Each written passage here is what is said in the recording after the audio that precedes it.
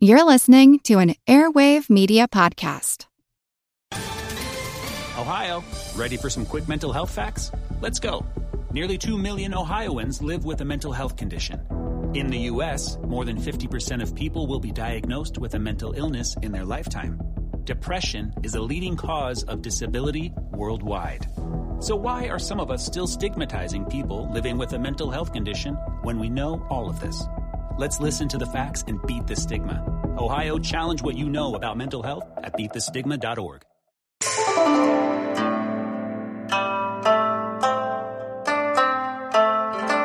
Hello, and welcome to the History of China. Episode 256, Greeted as Liberators.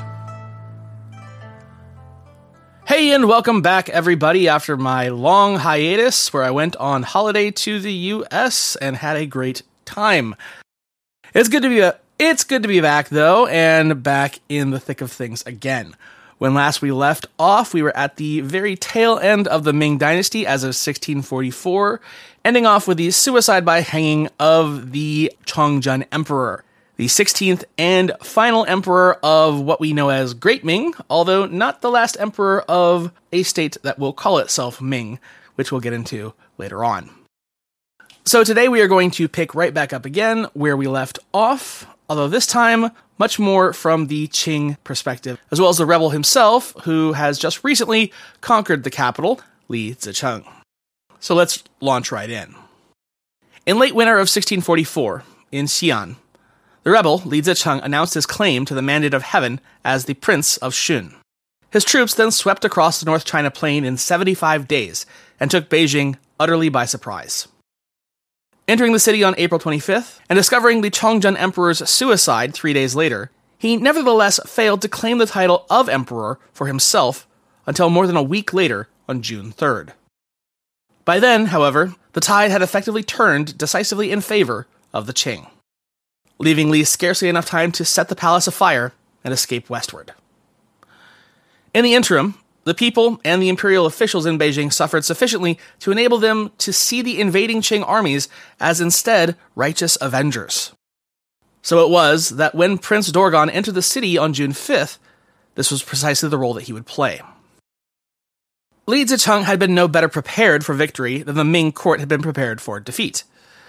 During the 3 short weeks that he spent in the palace before marching eastward to try to defend the pass at Shanhai, he tortured the surrendered officials who might have helped him establish his regime in the provinces, alienated the populace by allowing his soldiers to kill, rape, and plunder, and failed to establish his primacy among the rebel chieftains who followed him to the capital.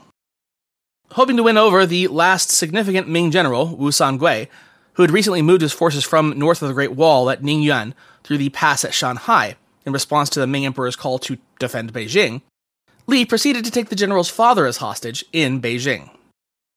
Accounts vary as to what exactly happened next. One story is that Li offered Wu a high command post, but that Wu's delay in response led to his father's brutal execution. Another story has it that Wu's father got word to Wu that submitting to Li would bring disgrace upon his family, who had remained loyal to the Ming house. In any case, Wu Sangui then submitted to the Qing forces instead. The last week in May, when Li set out with his characteristic bravado to confront Wu Sangui as the last Ming defender, he found himself instead facing the Qing armies. Dorgon's compromise with the now late Hong Taiji's appointees served him well at this juncture. With multilingual grand academicians like He Fe and Gan Lin on his side, and with the aid of translators like Soni and the others of the inner court, Dorgon had not only the counsel of some of the very ablest Han Chinese statesmen, but of the Chinese classics as well. When news of the fall of Beijing reached the Qing court, Hong Chengchou, the master of rebel extermination and pacification now on the Qing side, urged Dorgon to adopt a policy of pacification himself. Rebels, he said, characteristically advance when they are weak and withdraw when they are strong, seeking only to win and keep treasure. Now that they were in Beijing, they had amassed plenty of loot, and were sure to flee when they saw the Qing advancing against them in strength. If the Qing armies refrained from behaving like rebels in their pursuit of Li Zicheng, taking advantage of their esprit de corps, the solidarity of their leaders, and the pride and discipline of their troops, the beleaguered natives of Beijing would surely welcome them. He went on to outline a strategy for consolidation of the empire in the northwest, knowing well the strengths and weaknesses of the rebels and the Qing alike. Hong Chung-cho's advice, in effect, was to abandon the Khanate's successful strategy of marauding for land, loot, and slaves for its clients, and now instead realize the powerful potential of the Banner forces as the pacifying agents of a sage king. If Dorgon was able to follow this advice, then he would be that sage king, or at least the sage regent. And Hong would be there to be the minister that he could never quite accomplish under the decadent and decaying House of Ming. The resources commanded by such a ruler would, of course, provide much better for the bannermen than the spoils of war ever could. Hong's advice was seconded by Fan Wencheng, the Grand Academician, who for the past decade had been urging caution on Hong Taiji in his pursuit of this great enterprise.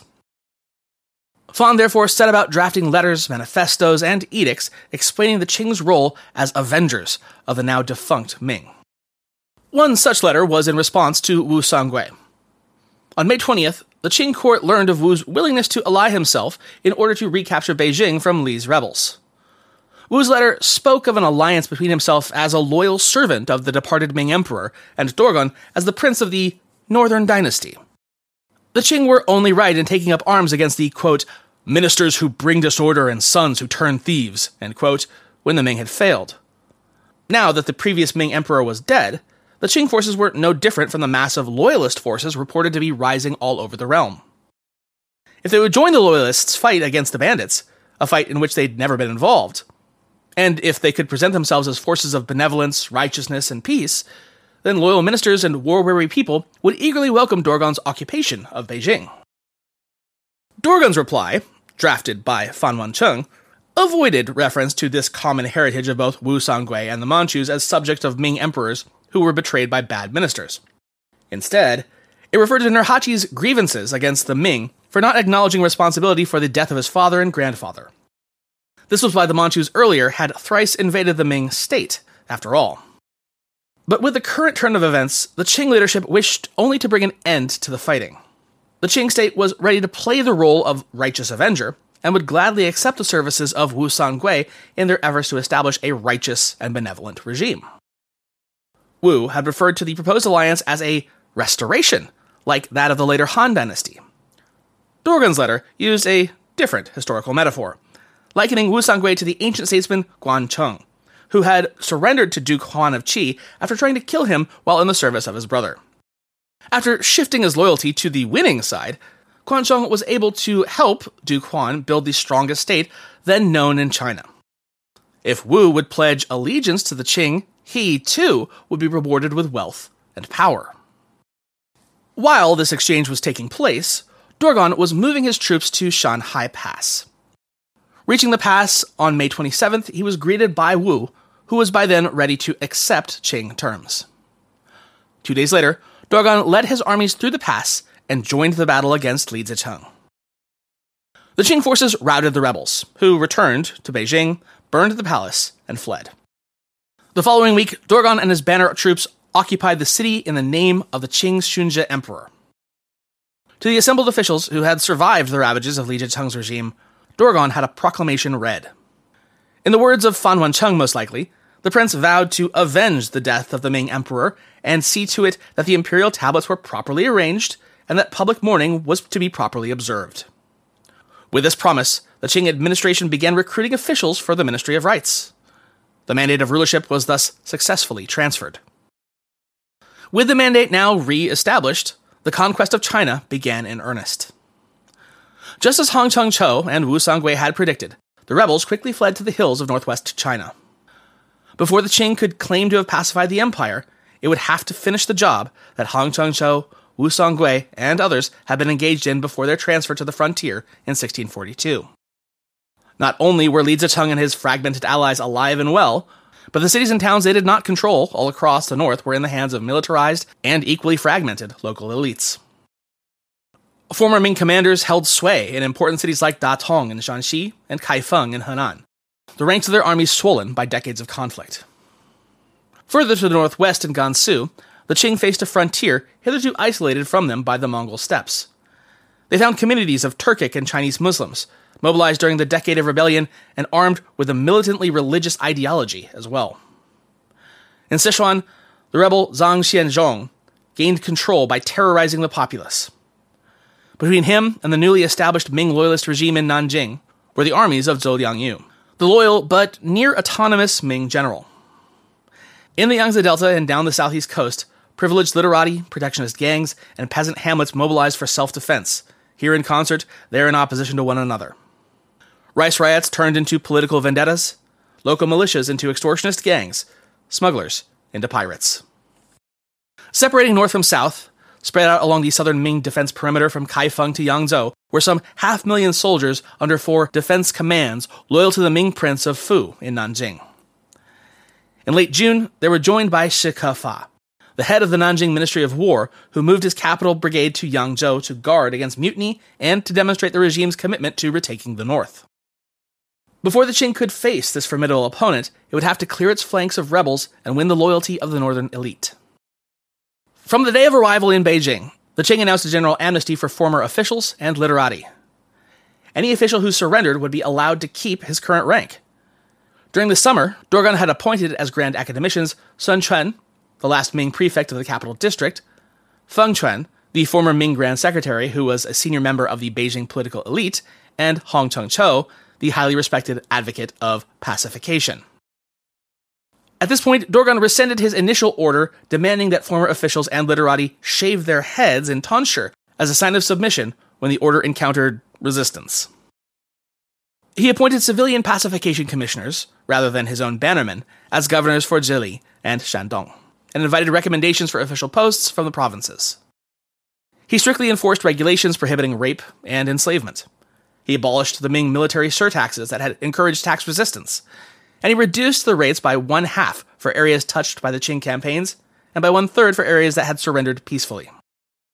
The pacification strategy succeeded in bringing most of Zhili and Shandong rapidly into the Qing fold. Jiang Xiang, commander of the important Datong Brigade, assassinated the rebel official in charge and surrendered on July 7th. By autumn, the Qing had governors in Shandong and Shanxi. So confident was Dorgan that he sent a letter to Shi Kefa, the Minister of War in Yangzhou, urging him to abandon the southern Ming regime for a princedom in return. Shi responded saying that he would die first, and those were words that he would faithfully stand by when Prince Duoduo led his army south the following spring. The Qing campaign progressed at lightning speed. Not until after the suicidal loyalists of the Yangtze Delta and the southeast had been crushed did the Qing learn that consolidation would require more than wooing Ming officials, eliminating princes, and capturing cities. As the new rulers inherited Hong Cheng-cho's problem of the north, they also inherited Shi Kefa's problem in the south. The difficulty in each case was how to pacify local and regional populations who were at this point highly militarized and divided countless ways against themselves as well as the Manchu invaders. It is rather remarkable that the Qing conquerors did not themselves succumb to a similar division.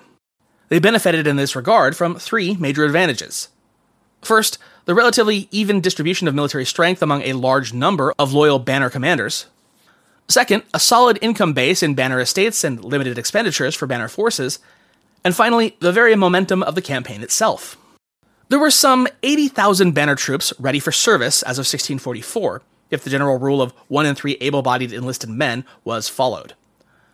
About half this number is believed to have taken part in the occupation of Beijing. Wu Songui commanded some 40,000 Ming troops at the time, while the forces of Li Zicheng are estimated to have numbered some 60,000. During the years of conquest, the banner troops were strictly forbidden to take loot.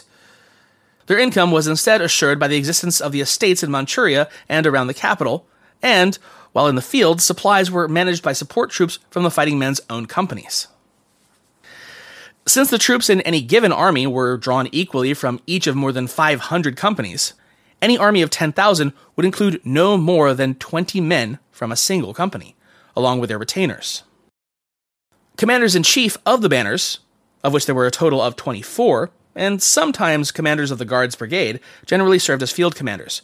When 2 or more such commanders were needed, a general-in-chief would serve as coordinator. When the army returned to Beijing, it was dispersed. Loyalties that had developed in the field did not serve the princes and factional leaders when they returned to the capital or had disputes. What the Qing lacked in numbers, therefore, it made up for in solidarity and discipline. Dorgon sent Ajiga in pursuit of Li Zhicheng's forces to the west shortly after the occupation of Beijing. He sent Holhoi to Shenjing to prepare an escort for the emperor and to take charge of Qing administration there. Holhoi was the banner commander who had exposed the Hauge conspiracy. Hauge himself was reinstated as an imperial prince in the fall of 1644 and placed briefly in charge of the Shandong campaign, but he was soon replaced by Tan Tai and others who'd led the vanguard brigade. Hauge was given no further command until 2 years later. Other commanders who had provided essential support for Dorgon in the white and yellow banners joined Ajiga and Duoduo in the west. Since occupying defenseless and chaotic Beijing in June of 1644, the Manchu leadership realized that it would have to deal decisively with the rebel armies of Li Zicheng and the general outlawry in northern China. Only then could it contemplate a campaign against the southern regime. For at that point, the Manchus were not aware of its foe's political and military weakness. Consequently, during the summer and early autumn of 1644, their leaders concentrated first on attacking Li's forces in southern Shanxi, and second on subduing scattered rebel bands in northern and eastern Shandong. The Qing armies gradually established a tenuous line of defenses across the plain north of the Yellow River, which, since 1465, it should be noted, had flowed south of the Shandong Peninsula. By late autumn, reinforcements had moved into southern Shandong and northern Nanjili to guard against an offensive from the south. In southern Beijing and northern Henan, they suppressed remnants of Li Zhicheng's army still active in the area. During this period, certain Ming military personnel at the front offered to collaborate. Some were actually loyal to Nanjing, some were vacillating, and others were genuinely bent on defecting. The most serious case of defection involved the regional commander of the Kaifeng area, Xu Dingguo.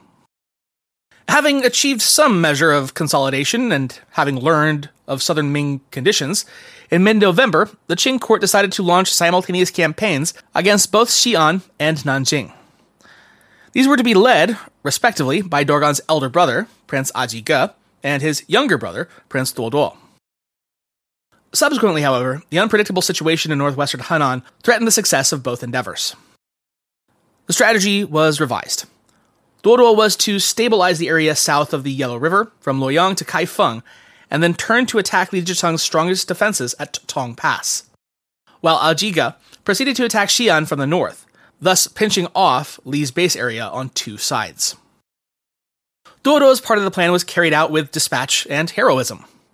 Early in January, his forces crossed the Yellow River in northwestern Henan and took Luoyang and all its forts from there east to Kaifeng.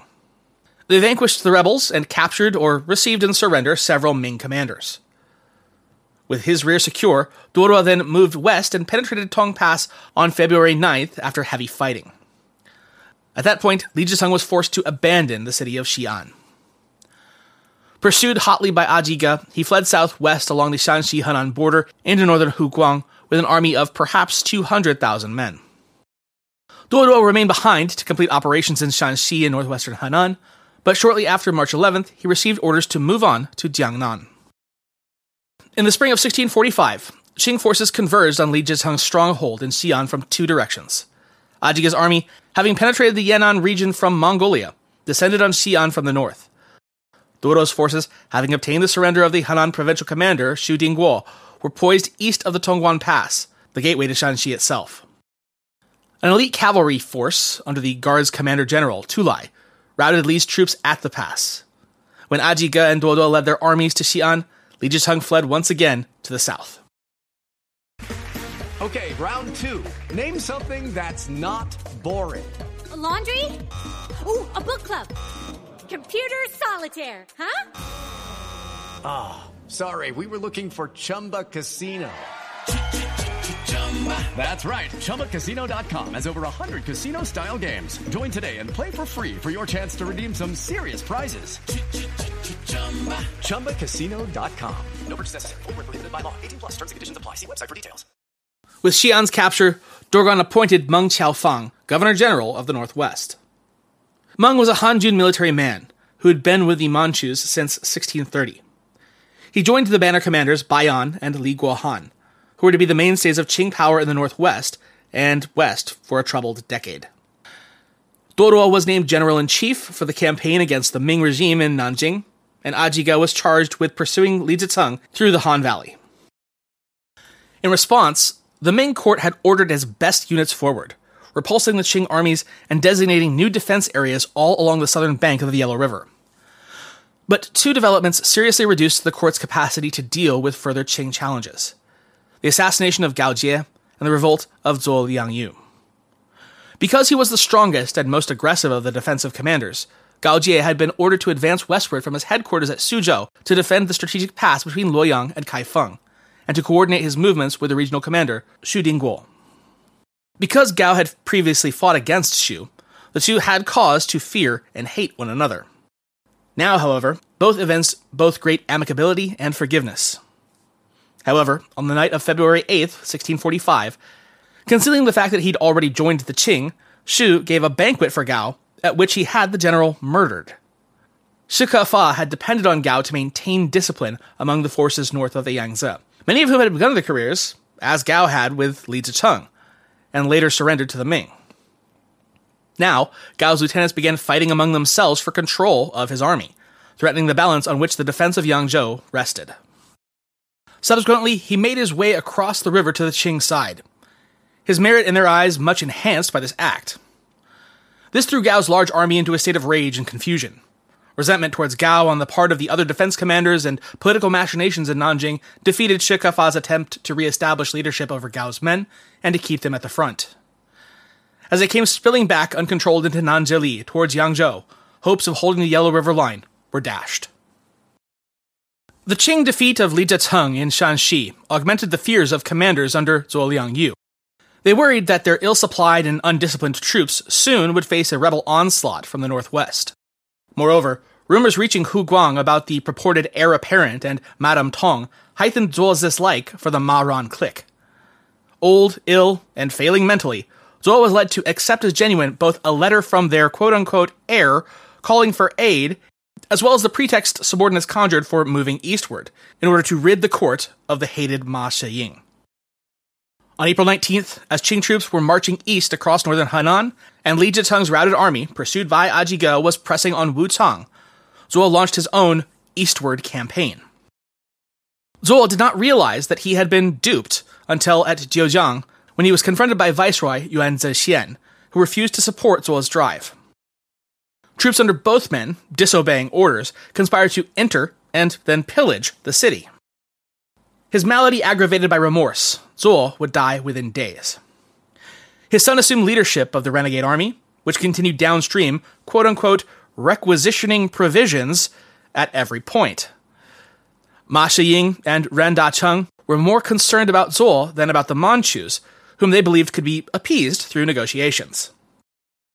Consequently, just as Qing forces were pressing on Xuzhou and Fengyang, Ma ordered several Ming commanders north of the Yangtze, including Shi Kefa, to move west of Nanjing to halt Zhuo's troops. Although regional forces in the vicinity of Digang were able to stop what had become little more than a large, desultory raiding party, attention and strength were diverted away from the Huai area at a most crucial time. By May 30th, 1645, the main Qing force was arrayed between Yizheng and Guazhou on the north bank of the Yangtze. On the opposite shore, at the juncture of the Grand Canal and the river, substantial Ming forces defended the garrison city of Zhenjiang and the key transport station there. Ajige had chased Li Zicheng through the Wuchang area into the hills of the northwestern Jiangxi border, where Li was probably killed by villagers in early June. While some Qing troops continued to search for Li, others trailed the Zhuo army down the Yangtze, planning to attack it from the rear. But upon reaching Jiujiang in late May, they obtained the surrender of disrupted and disoriented Ming units in that vicinity without a fight. Taking advantage of darkness and heavy fog, on the night of June 1st, the Qing sent rafts mounted with torches across the river, and caused the Ming side to expend its ammunition on this phantom attack. Meanwhile, a vanguard slipped across the river to the west. When daylight came, the Zhenjiang defenders panicked at the discovery of Qing troops nearby and abandoned their posts. Thus it was that in just 1 month's time, Prince Doduo obtained the surrender of some 138,000 Ming troops, who then accompanied him into the siege of Yangzhou. Having set out from Tong Pass on April 1st, Duoduo's army proceeded along 3 routes: through Hulao Pass, through the Luoyang area and down the Ying River, and over the Lanyang Crossing, east of Kaifeng. After converging at Guide, they divided again to cross the Huai River. One column went toward Linhuai, another toward Shuyi. The latter column branched again at Shuzhou to send a strong contingent under the Manchu prince Junta along the northeastern side of the Yellow River to take Huai'an. The Qing encountered no resistance in these drives until they reached Yangzhou on May 13th. On the contrary, many Ming commanders surrendered and offered their services to the enemy. His army now decimated by both transfers and desertions, Shi Kefa now held Yangzhou with only a small force. The hard-bitten citizens of Yangzhou repulsed the Qing attack and refused Dodo's repeated inducements to surrender. But finally, the city wall was breached by cannon fire on May 20th, and the Manchu commanders, perhaps intending to set an example for other cities that might think to resist them, ordered a general massacre and plunder of Yangzhou that lasted for 10 entire days. Having failed in his attempt at suicide, Shi Kefa was captured and then executed after refusing once again to submit to Dodo. He would thus become one of the best-known patriotic martyrs in Chinese history. The massacre at Yangzhou was a warning to the people of the Yangtze Delta. Its meaning was not lost on the officials who surrendered to Dodo in Nanjing itself. Among them was the prominent Hanlin scholar and literary patron Tian Tianyi, a native of Changshu in Suzhou Prefecture. Knowing the stubbornly idealistic spirit of many of his Delta literati colleagues, indeed, one who was to lead the suicidal resistance in Jiading City 2 months later had been a resident tutor of his own son, and of their admiration and support for Shi Kefa, Tian made a compelling case for surrender to the Qing. In a manifesto that circulated with the Qing pacification commissioners in the lower Yangtze region, he praised Dodo's troops for their discipline and appealed to the literati to remember the myriad souls of the people. The case for the Qing as righteous avenger was even stronger now than it had been in Beijing. Prince Dorgan had already seen to the performance of the rites of mourning for the late Chongzhen emperor and preserved the sanctity of the northern Ming tombs. The Banner forces had already destroyed Li Zicheng's army, and the Prince of Fu and all his generals had already surrendered or died. Resistance in Yangzhou had brought terror. Accepting the Qing mandate in Nanjing would bring peace in the marketplace. The choice, Qian argued, could not be more obvious. Dodo's march to Yangzhou was startlingly swift. On June 8th, just 1 year after Dorgan's triumphant entry into Beijing, the southern capital's noblemen and a handful of officials sallied forth to greet his brother, Prince Dodo, and surrender the city without a fight. Another 100,000 troops were joined under the victors, and their commander marched them up from the Yangtze to Wuhu with the prince, Nikan, to capture the fleeing Ming Prince of Fu. Most of the southern literati heeded Qian's advice, but the commissioner, who was sent to the prefectural capital of Suzhou, encountered a Ming governor's brigade in retreat. The loyalist governor, who had failed to defend the Yangtze crossing, Yang Wenzong, murdered the commissioner and then fled. Dodo countered by sending 1,000 bannermen to occupy the city. In addition, he sent the Beile, Boluo, to Hangzhou, where the naval commander, Cheng Hongui, had headed with another Ming prince.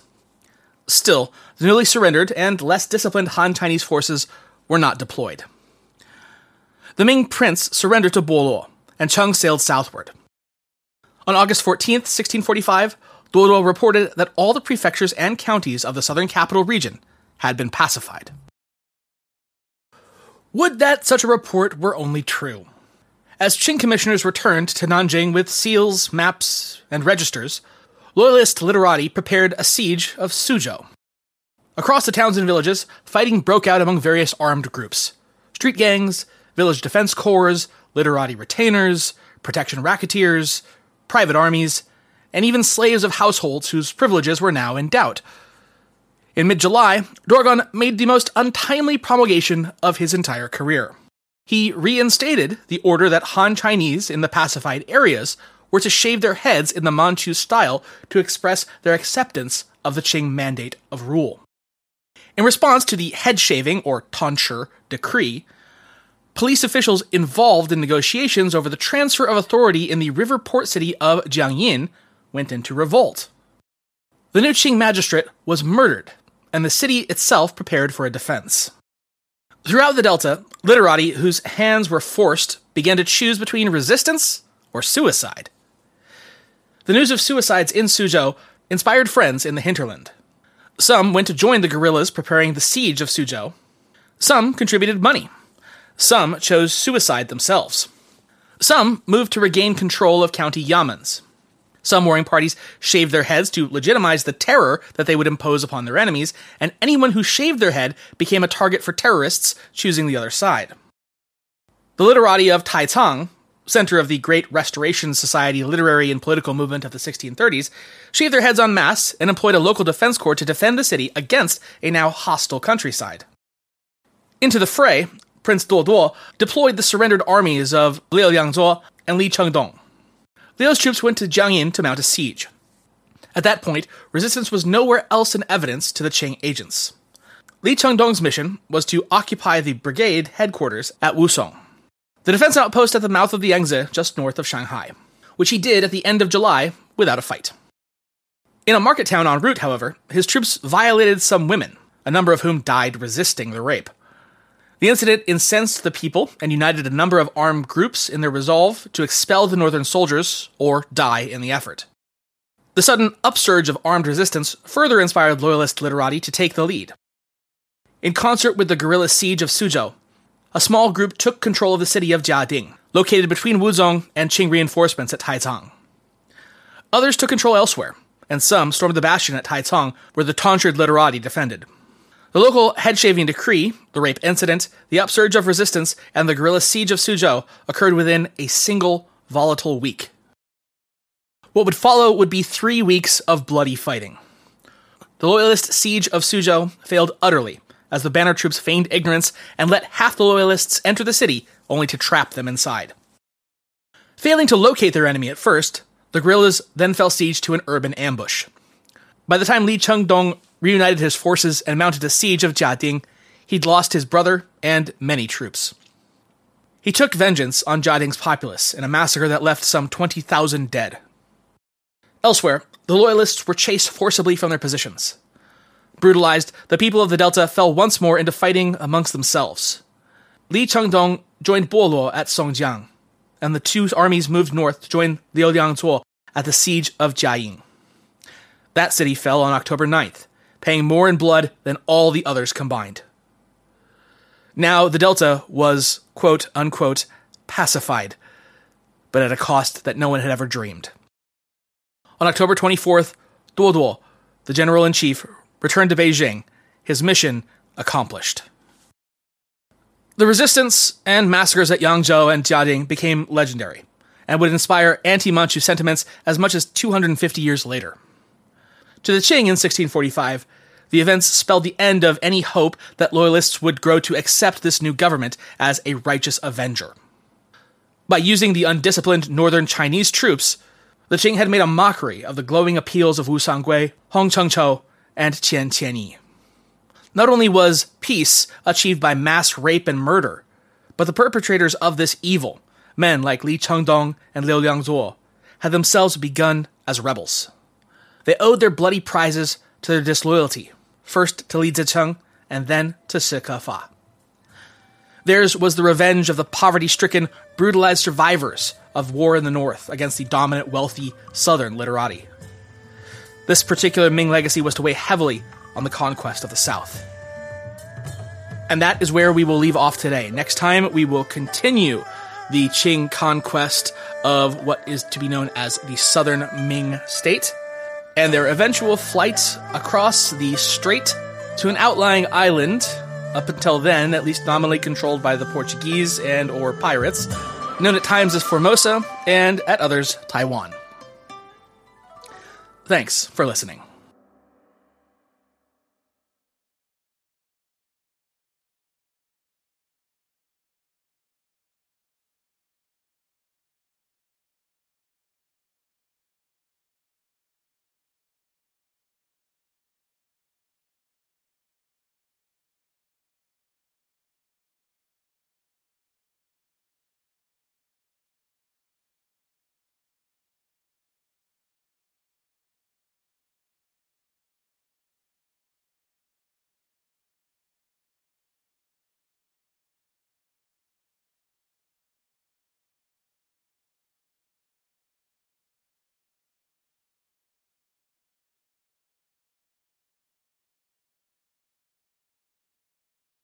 Hello, it is Ryan, and we could all use an extra bright spot in our day, couldn't we? Just to make up for things like sitting in traffic, doing the dishes, counting your steps, you know, all the mundane stuff. That is why I'm such a big fan of Chumba Casino. Chumba Casino has all your favorite social casino-style games that you can play for free anytime, anywhere with daily bonuses. That should brighten your day a little.